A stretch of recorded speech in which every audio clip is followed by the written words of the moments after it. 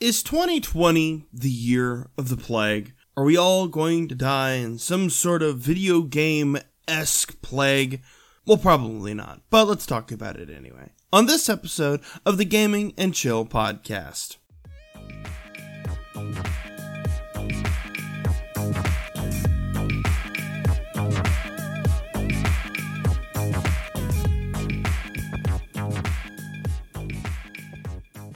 Before we begin, this episode is sponsored by Humble Bundle. But let's talk about the coronavirus. Now, what should you do to prepare for the coronavirus? Well, slice up some limes and it sounds like you have a great afternoon planned. But in all seriousness, I did actually want to talk about what the coronavirus actually is. Because we here at Gaming and Chill have actually been really interested in this topic. We've been reading stats and watching the spread of it. It's actually really kind of fascinating watching its growth patterns and things like that. So while we may joke about it, we're also kind of serious about it. Of kind of this is an actual issue. It's not spread to the United States as widely as it has in, say, China, but it is still a concern. And by that, sometimes you make jokes about things you're concerned about to cut some tension. But let's actually talk about what the coronavirus is. So, it's called the 2019 novel coronavirus. It is what's called a coronavirus, which is a basic cold, basically. It has almost the same exact symptoms as a regular cold. Fever, cough, shortness of breath. Now, that's not the scariest thing ever. I mean, heck, you get a cold and that's it. You have some chicken soup. You sit and watch terrible daytime television if you are in the younger spectrum, or you start downing all the medicine you need to get back to work or to get back to school if you're in college or above. So, the cold, no pun intended, is nothing to sneeze at, but you're not gonna have major issues. What is separate from that is the coronavirus is able to it has the chance to inflict pneumonia. From everything I've read, it can cause, basically, the coronavirus is an upper respiratory sickness. If it spreads to your lower respiratory system, it can cause pneumonia. And even in 2020, pneumonia is a pretty serious thing. And if you don't get treated, you can die. So that's where a lot of the danger is in. And that is more towards the elderly and the younger. That's not to say anybody in the mid-range can't get it, but it's a lot harder. One of the other separating parts is, if you are exposed to the cold on Monday, by Monday night, you might feel pretty crummy, and you will know you've got the cold Tuesday morning. With this virus, particularly the 2019 strain, its symptoms may appear 2 to 14 days after exposure. And it appears that it is possible to be transmitted in that 2 to 14 days while it's proliferating through your system. Now, is that any reason to panic? Probably not. But I was pointing this out to my wife as we were talking of, when you have the cold and you cough, you are more aware of your cough and are you're doing the whole Michael Jackson of no, get away, you can't be near me, as you're trying not to cough and sneeze in the presence of any mortal soul. You're pulling up, your cover, your shirt, anything within vicinity to cover your mouth and nose. However, if you're not sick, most people are pretty lackadaisical. They'll let out a small stifled cough, maybe, with a half-hearted hand over the mouth.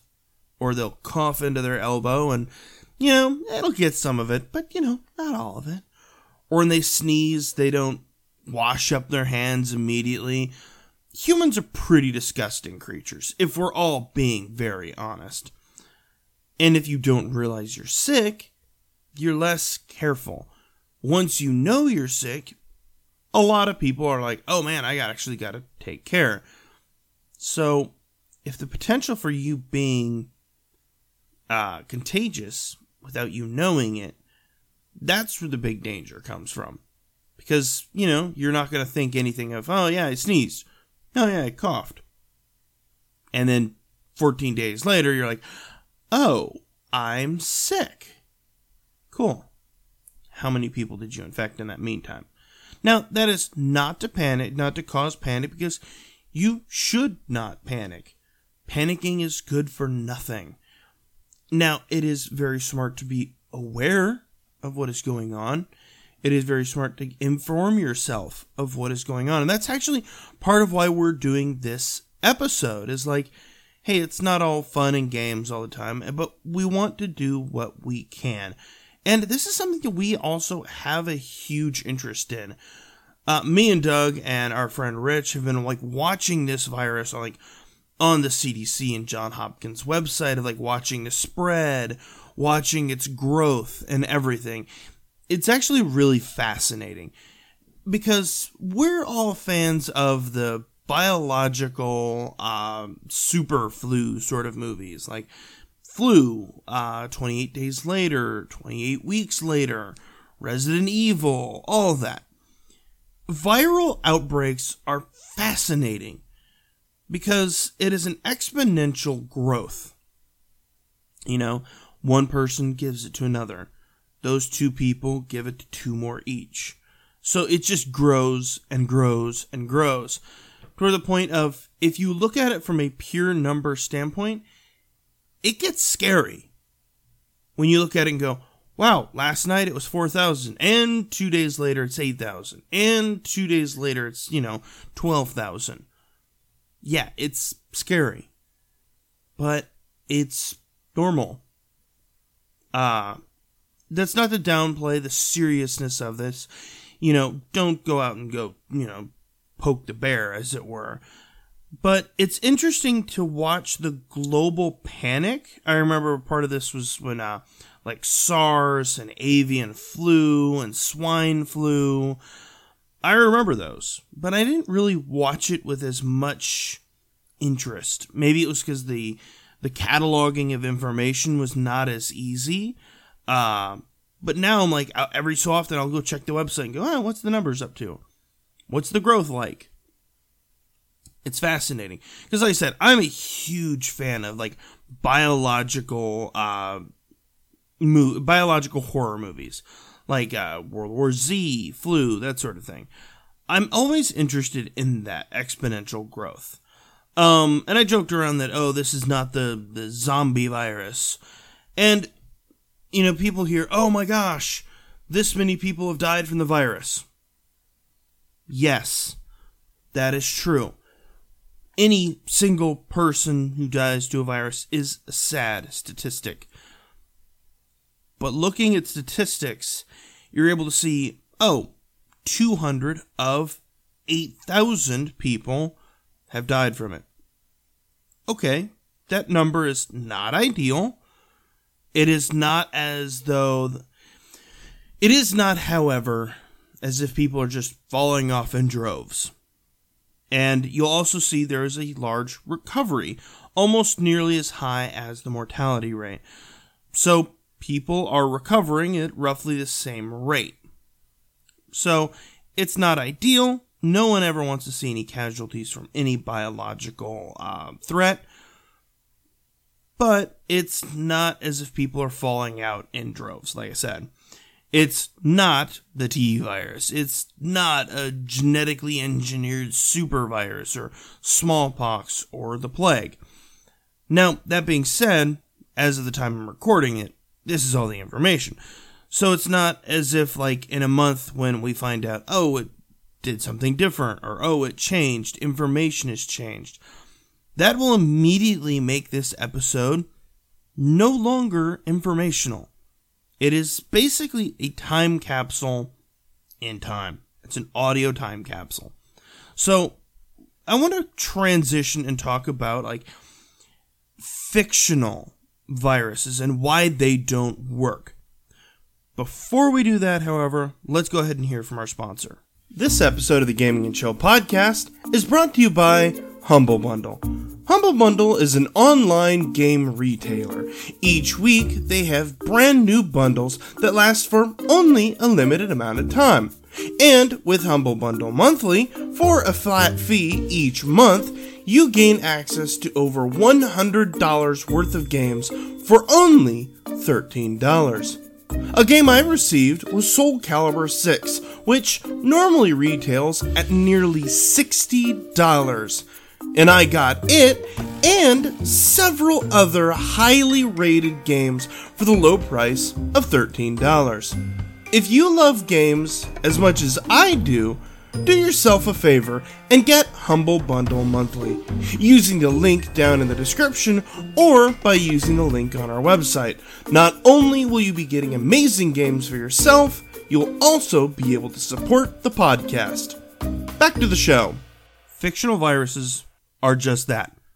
Fictional. They are improbable. They are almost impossible because of the way viruses work. Take, for example, World War Z. It's a zombie film. So it said that they bite someone and they get infected, or they already had this virus that becomes active, or something like that. That's improbable. Because a virus needs to proliferate. A virus will seek to proliferate. If its main source of food is also its main carrier, it does not make sense for a virus to actively seek out to wipe out all of its food. A good example of this is there's a certain type of fungus that hijacks a ant's brain. Very, very similar to a virus in that sense. And it causes the ant to go up on a large stalk and release a bunch of spores. And then those spores can affect other ants. The big contrast is that, say things like a zombie virus with a high mortality rate or a near instant mortality rate, the transmission of that virus is also what they're seeking out to eat. So you often see like, oh, zombies crave brains.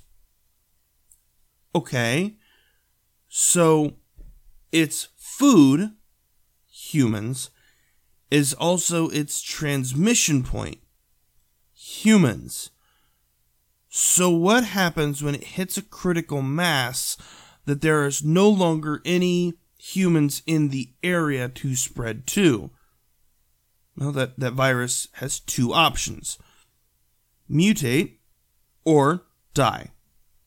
Because your primary food source, again, humans, is no longer plentiful enough to be a viable food source. It would be like as if you were inclined to only eat Taco Bell to the point where you would do anything. You're literally a roving zombie. You will eat everything in the store. Well, then once you run out, you starve. And then you die. That is a terrible viral outbreak. Because it's not practical. It is not... It's not applicable. Because it does not have any spreadability. It's just almost contained. Such as things like 28 days later, where it's like a super rabies. Okay, again, what happens when you hit critical mass? You end up mutating or dying. And mutations are not... They're not like the X-Men. They're not like these super giant mutative things. Very few viruses mutate and suddenly can transmit to animals or to other species. It's a lot harder. It's not like the virus is going, I'm going to mutate to that. That's our human way of interacting with things. The way nature looks at mutation is it basically flings a bunch of stuff against a wall and goes, what's going to stick? What's going to actually work? It's not like it's a targeted mutation. Humans targeted mutate things. We mutate things. We mutate ourselves. We adapt. We overcome. A virus, all it can do is just go, I'm just going to keep replicating myself, and a mutation happens that way. It is survival of the fittest. It just keeps regenerating. It just keeps reproducing and reproducing and reproducing, and every so often, a mutation happens. Is it beneficial? You don't know. Is it going to cause you to be able to take over another species? Probably not. Let's be honest. Probably not. It would require an entire shift in viral structure. So, it's not as... Video game viruses just aren't practical. They make for great fiction. But again, even then, sometimes they are not consistent within their own writing. A good example of this is the very excellent movie Train to Busan. The first person is bit, and hours later turns into a zombie. Bites not a stewardess, but a train engineer, and they immediately turn into a zombie. Okay, that's odd. And then another person is bit, and it takes them a little while to turn. And another dude is bit, and he turns, but he still has that moment of cognition where he realizes, I am a threat, and he does something about it. It's like, there's no consistency even within the same property. So video game outbreaks, they're entertaining, and that's what makes them scary. Because they are like, you could be having a conversation and moments later, boom, zombie, or boom, super flu, or boom, whatever. An alien virus, a zombie virus, a virus. You just don't know. Human viruses, they're pretty structured at one thing and one thing only. The most scary virus bacteria is actually, in my opinion, it's actually rabies. I'm not going to read you the entire thing about why rabies is so scary. But things like the coronavirus, they're more fascinating to me. And at this moment, August 31st, 2020, it's fascinating, it's mildly concerning, but it's not scary yet. That, again, is not to say that if something were to come out and more information, or we find out, it's actually a lot more complicated, then it'll change. But I think what you can do is mostly what you do to avoid getting the cold. You know, if you're sick, stay home. If you think someone else is sick, stay away from them.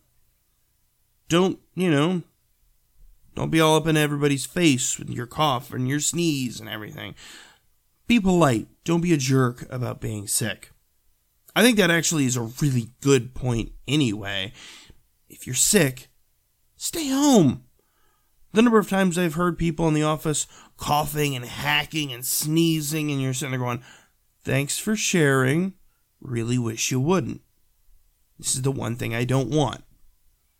So, I think coronavirus is interesting. I think it's mildly concerning. but not yet scary. And it's worth studying. In 2020, we have a lot more information than really we've ever had about MRSA, SARS, swine flu, avian flu, every type of flu imaginable. And it's interesting to watch all the data collate and watch as numbers change, and you can watch the spread of it. And it's interesting. Educate yourself. Don't let any one person, including myself, give you all the information. Go out there and reach for the information yourself. I think that's the most important piece of information I could possibly ever think to tell you, is go out and get information for yourself. So until next week, assuming the virus doesn't wipe us all out, I'll see you all next week for another episode of the Gaming and Chill podcast. Have a good one.